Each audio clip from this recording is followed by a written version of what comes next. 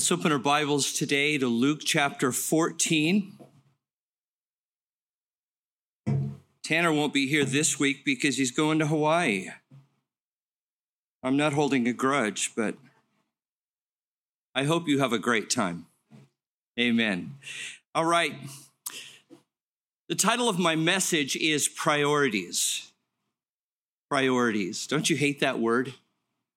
I chose that just to irritate you. What are priorities? It's making the right choices, isn't it? And sometimes we make the right choices and sometimes we don't. And we say, I'm definitely going to make the right choices tomorrow. We're all alike. We're all just alike. On my good days, I think I'm better than other people. On my bad days, I say, Lord, thank you for your grace. Now, my highest priority in the ministry is to help this church as well as every one of you find how God wants to work through your lives. That's like this constant running prayer in our lives, isn't it? God, what is it you want for my life? And maybe many of you are doing the very thing God has created you to do, and you're not even aware of it. Or maybe you're kind of doing it and messing around with other things. I absolutely love working with pastors and helping them to just think a little more clearly about the ministry. I spoke this week with a pastor in South Carolina that I just started working with, and he is completely stressed out about the ministry. You know why? Say why. Because his church is growing too fast. That is a problem. Because pretty soon we can't manage it. And this nice little group that we knew how to lead and organize, more people are coming and these more people aren't cooperating. The greatest thing is when God is doing things bigger than our capacity. And I've had like 2 coaching sessions with this pastor, and I can just see on his face the stress. Terry, I need answers now. I cannot manage this church. And I said to him, you feel like you have to turn the whole ship, and that's way too much. You don't have to turn the ship. I said, calm down. All you have to do is turn the rudder, and the whole ship will follow.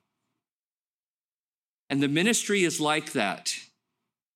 It's focusing on the right little things that will have a big, big impact. And it's like that in your life, focusing on the right little things that will make a big impact. I personally feel it's what the Lord has called me to do is to just train people for ministry. And as far as I'm concerned, that's what I'm doing with you. You are all in ministry school right now. You thought you were coming to church, but this is school of ministry. I got messages from 2 pastors in India, just like yesterday and today, saying, Terry, come to India. Going, I don't know, I've been to India before. That's like the farthest place on the planet. Almost. It's not as far as Australia, where, I've been to, but the Lord takes us, nobodies, and he puts us into places where we make a big impact in lives around us. And that's what I want for you.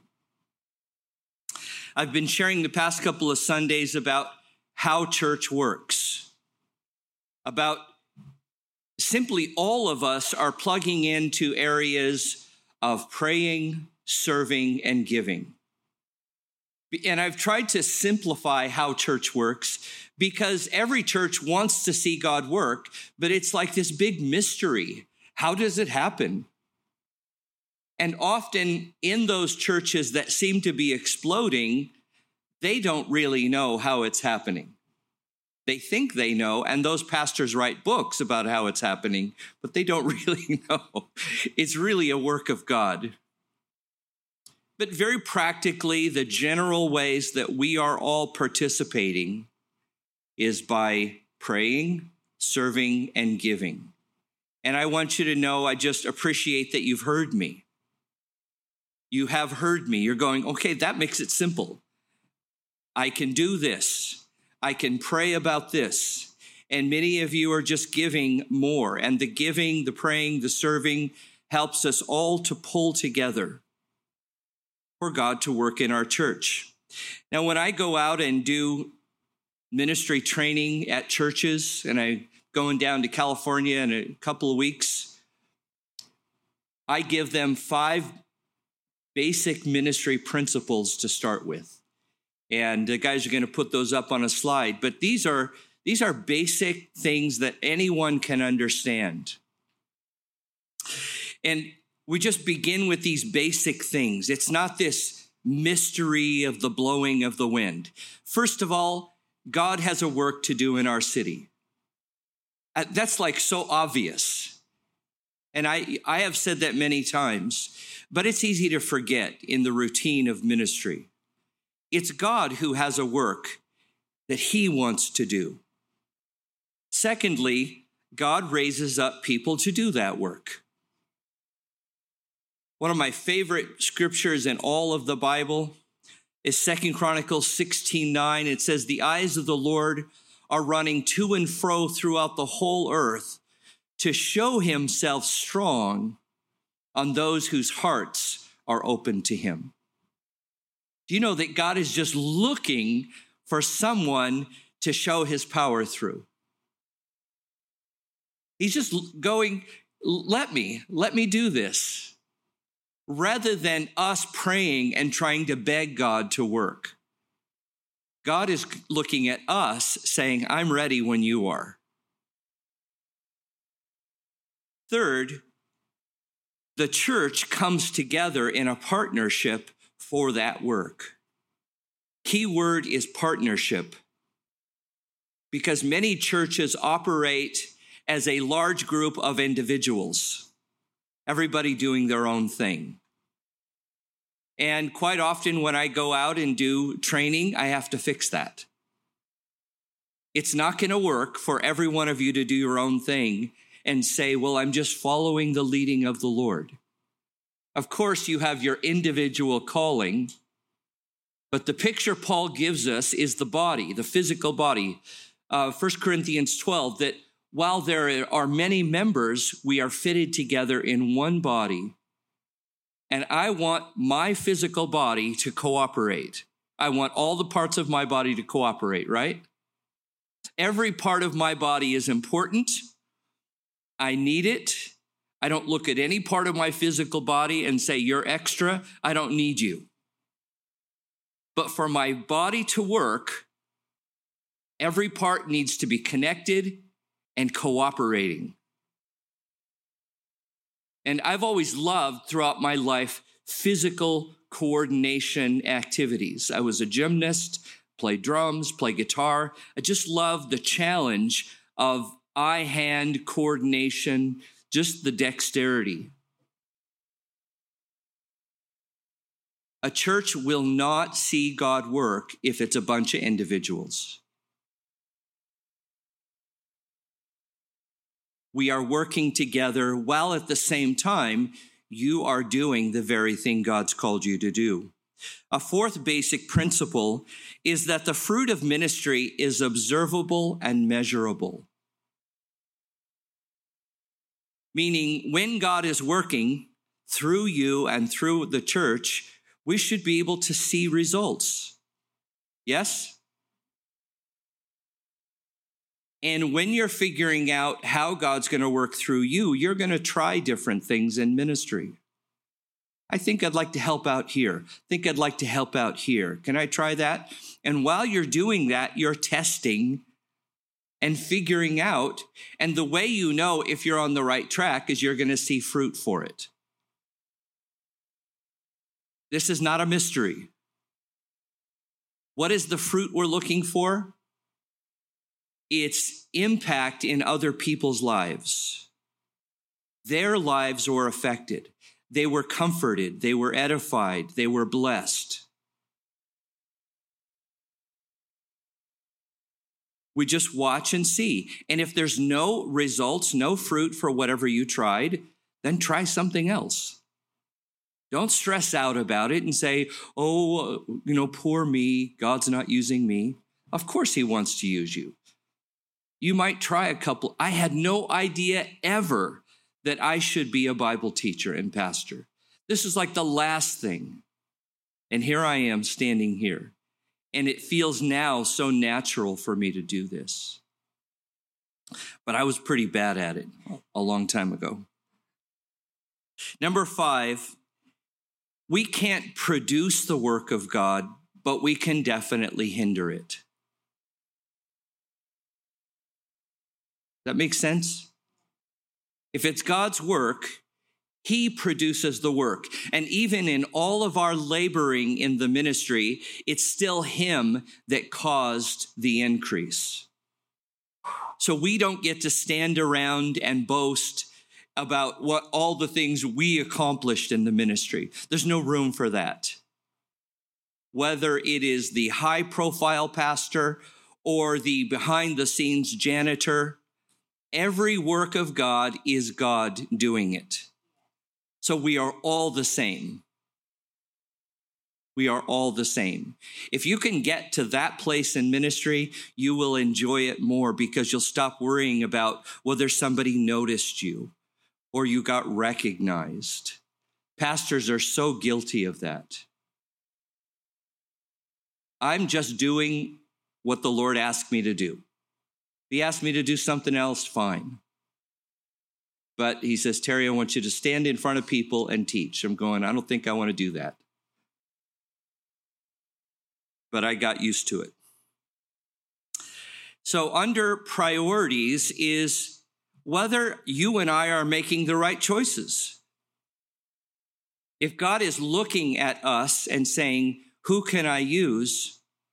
The people God can use are the ones who are making the choice to put the Lord first. We're not passively going about our own selfish business, and then suddenly we're getting used by God. We're beginning to make the right choices. And so those are the things that I'm going to look at here in Luke chapter 14. What do those choices look like? And still in these chapters in Luke, Jesus is dealing with the religious leaders, and what a great snapshot of people who are making the wrong choices. Now, we know we don't want to be like them, but exactly what is it that they're doing that is making them unusable? If I'm doing something that makes me unusable, I just want to know. Don't let me just deceive myself into thinking that I'm okay when I'm not. The first thing I want you to write down, that in ministry, for us to be used, people are more important than tradition, than religious tradition. And that's what we're going to look at here. Follow with me. I'm going to read verses 1 through 6. Now it happened as Jesus went into the house of one of the rulers of the Pharisees to eat bread on the Sabbath, that they watched him closely. Why did they watch him closely? Because they want to learn from him? No. Verse 2, and behold, there was a certain man before him who had dropsy. And Jesus answering spoke to the lawyers and Pharisees. The lawyers are just experts in Jewish law, the Old Testament, saying, is it lawful to heal on the Sabbath? But they kept silent. And he took him and healed him and let him go. Then he answered them, saying, which of you, having a donkey or an ox that has fallen into a pit, will not immediately pull him out on the Sabbath day? And they could not answer him regarding these things. Now, one of the things I want you to learn, ministry students, is how to use the Bible. And as we're reading through the Bible, there's lots of information, and you're thinking, what does this mean? What do I do with it? And essentially, the Bible is not organized in chapter and verse. That was added later by translators to make it easy to find things. The Bible is really organized by themes and thoughts. Almost, if you think more in terms of each book of the Bible has one major theme. And in fact, the whole Bible has one major theme. Did you know that? What is the Sunday school answer for the little kids? What is the Bible about? One word. Now, that's actually absolutely true, and we know that because Jesus said so. John 5:39 and 40, write that down. Jesus said to the religious leaders that you search the scriptures because you think that in them, or by knowing the scriptures, that you have eternal life. He says, but it's these which testify of me, and you are unwilling to come to me that you might have life. John 5:39 and 40. Why do you search the scriptures and don't do the very thing the scriptures tell you to do? From Genesis to Revelation, it is about Jesus. It is about the redemption plan that God has laid out for us to be in relationship with him through Jesus Christ. In the beginning, God created the heavens and the earth, Genesis 1:1. John chapter 1, John tells us it is Jesus who created all things. And by him was nothing made that was made. So who was God in Genesis 1:1? Kids? Jesus. That's right. You all get a sticker after church today. So that person who created all things, along with the Father and the Spirit, because God, who in Genesis 1:1 is Elohim, which is the plural word for God, the Godhead. God is one. Deuteronomy 6:4, just like a man and woman are one. A husband and wife are one. So there is Jesus, not called by Jesus until his birth, his human name. And all through the Bible, it is about knowing God. Old Testament is preparing for him to come. The New Testament declaring he has come. So as you're looking through this first part, here's a story. You're training your eye to find the point. What's the point of this? You know the story. Jesus goes into a Pharisee's house. They're watching him to find fault. There is a man who is sick there. And because they know Jesus now, they know he is inclined to heal him. The problem is it's the Sabbath. Well, for the Pharisees, that's not a problem because the tradition of keeping the Sabbath is more important than helping people. Is that the right priority? No. How about in our Protestant Christianity, do we form traditions? Yeah, we do. Now, it's easy to look at those Pharisees in the system of Judaism and go, man, they really messed it up. We're just as guilty. It doesn't matter. You look at the various church groups and denominations in our country. Generally, at the beginning of those denominations, there was a great work of God. But then over the years, the 10s, the 20s, the 50, the 100 years, the 200 years that go on, invariably those groups start to form traditions, meaning this is how we do things. Nothing wrong in general with this is how we do things, but God forbid that those traditions get in the way of why we even exist. People over traditions. So you have to catch yourself, and many of you may have come out of various church traditions, backgrounds. And those traditions are familiar to you, they're comfortable to you.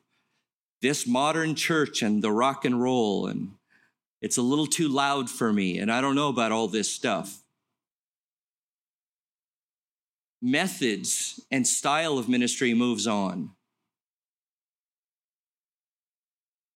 But the entire point of why we're here is to impact people's lives. If anything that we're doing gets in the way of that, it has to get fixed. And I say that in our staff meeting almost every week. Are we doing something that's not working or getting in the way? Because we can fix it.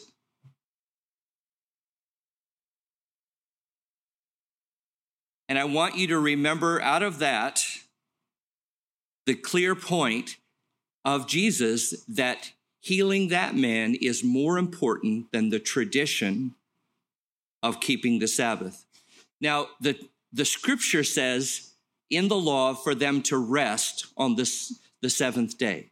That's the biblical instruction. What they did was they just made it so complicated that it was something God never intended. So there was a little measure of truth that they blew up into some big thing that was way more than God intended. That's what we're all good at, blowing things up into things that God didn't intend.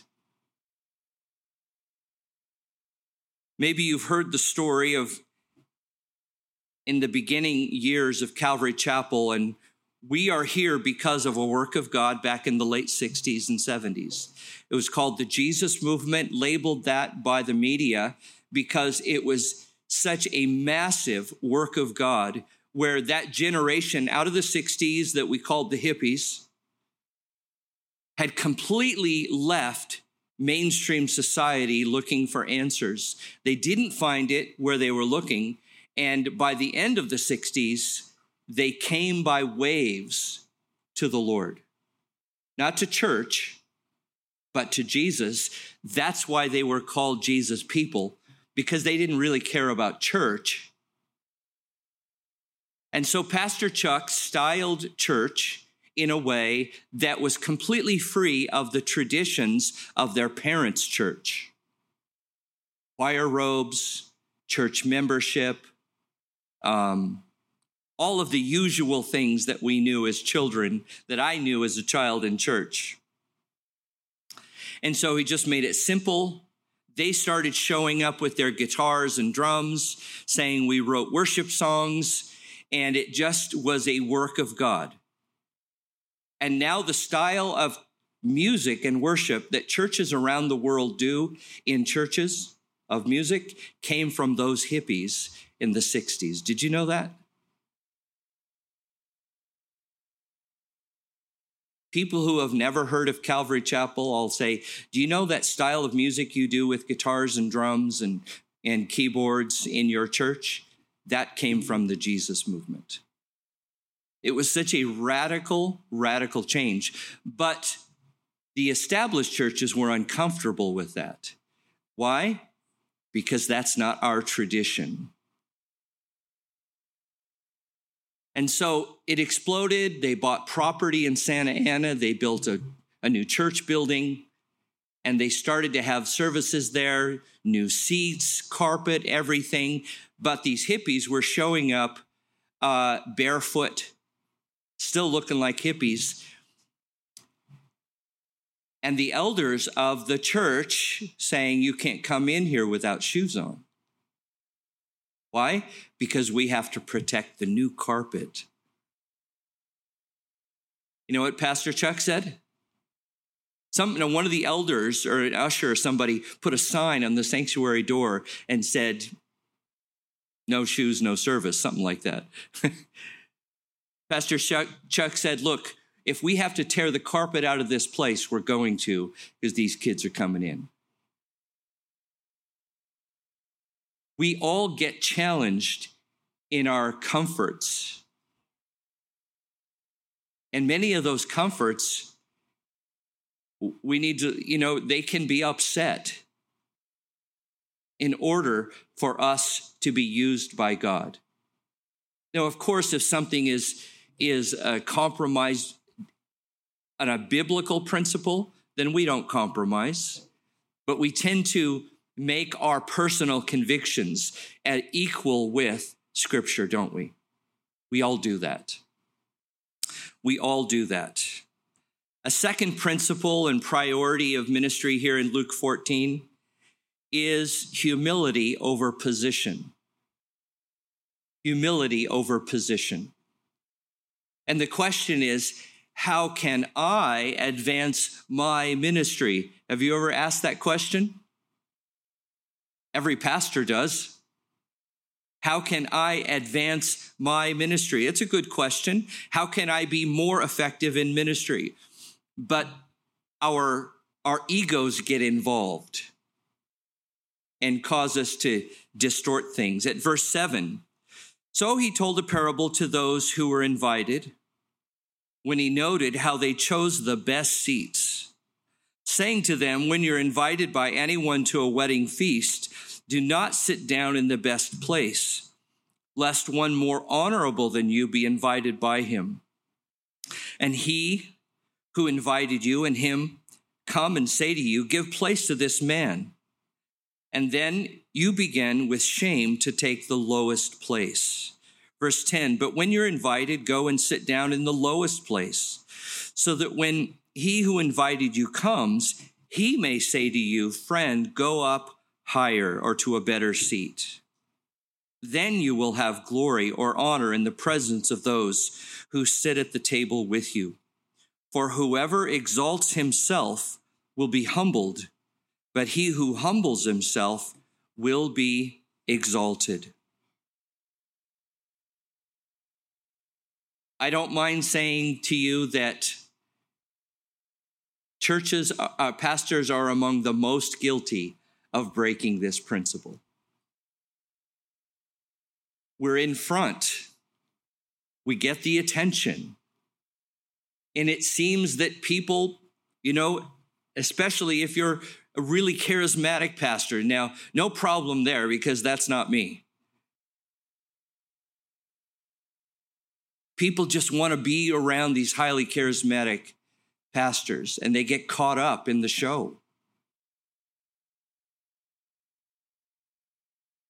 And you're thinking, how I have an opportunity here to advance my ministry. Go to conferences and be the speaker. Be around the groups of pastors, and I better do something to get myself noticed.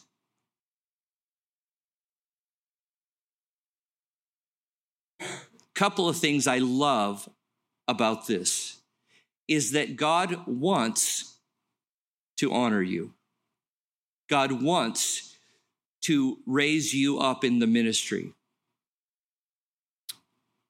There's nothing wrong with doing a good job and others seeing, wow, God is really using your life. There's nothing wrong with that. But it needs to be God doing it and not you. There's just something distasteful about self-promotion. But I'll tell you, it is how much of Christianity works today. Hence the word branding. I hate that word. You better promote yourself. You better get out there. But what you can count on is that, remember, God wants to use you. God wants to work through you in such a way that it will be obvious to everyone that you're being used by God. So just relax and let God do it, okay?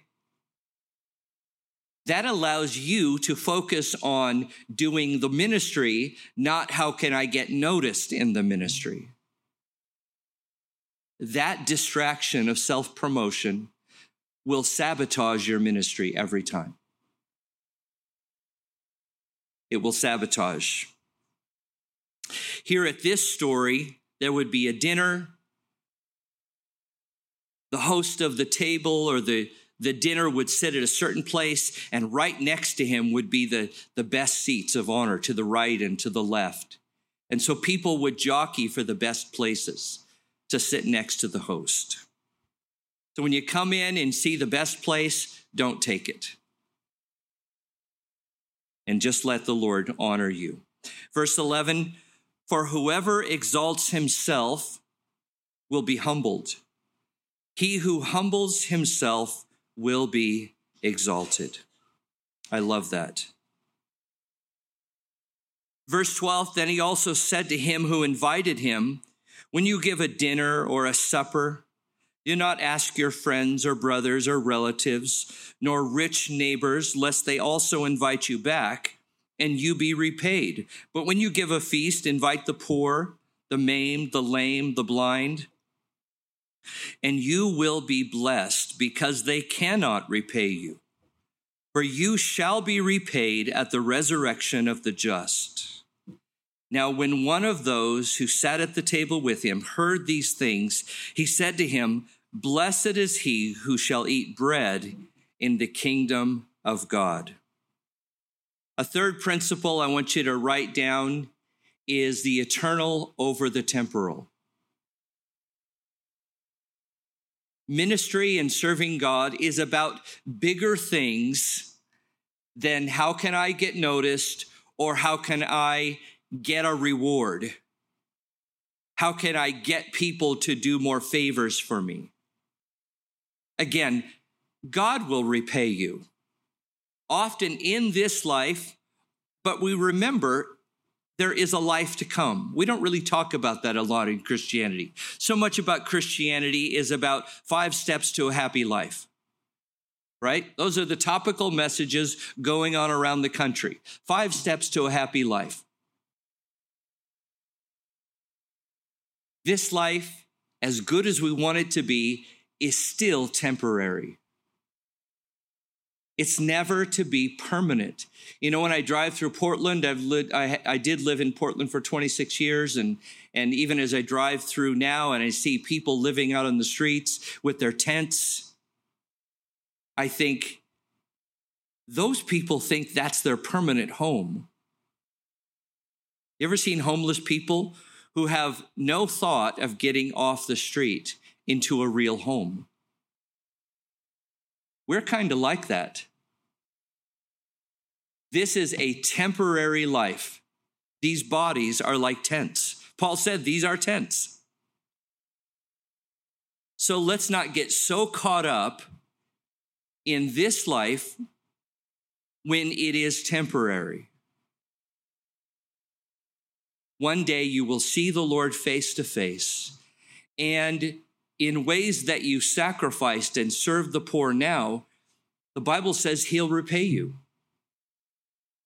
There are rewards in heaven. While salvation is not a reward, it's a gift, there are rewards for our faithful service. Did you know that?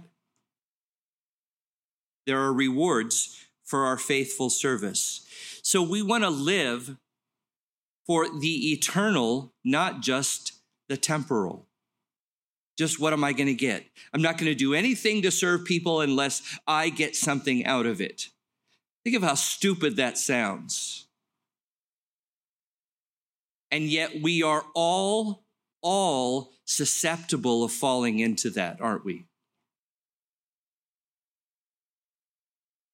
We're all easily, don't ever say, well, look at those people, because you and I are just as guilty of falling into that. What if God suddenly did something amazing through your life and you got a lot of attention and reward for it? Man, that would mess with your ego. I don't know if I could handle that.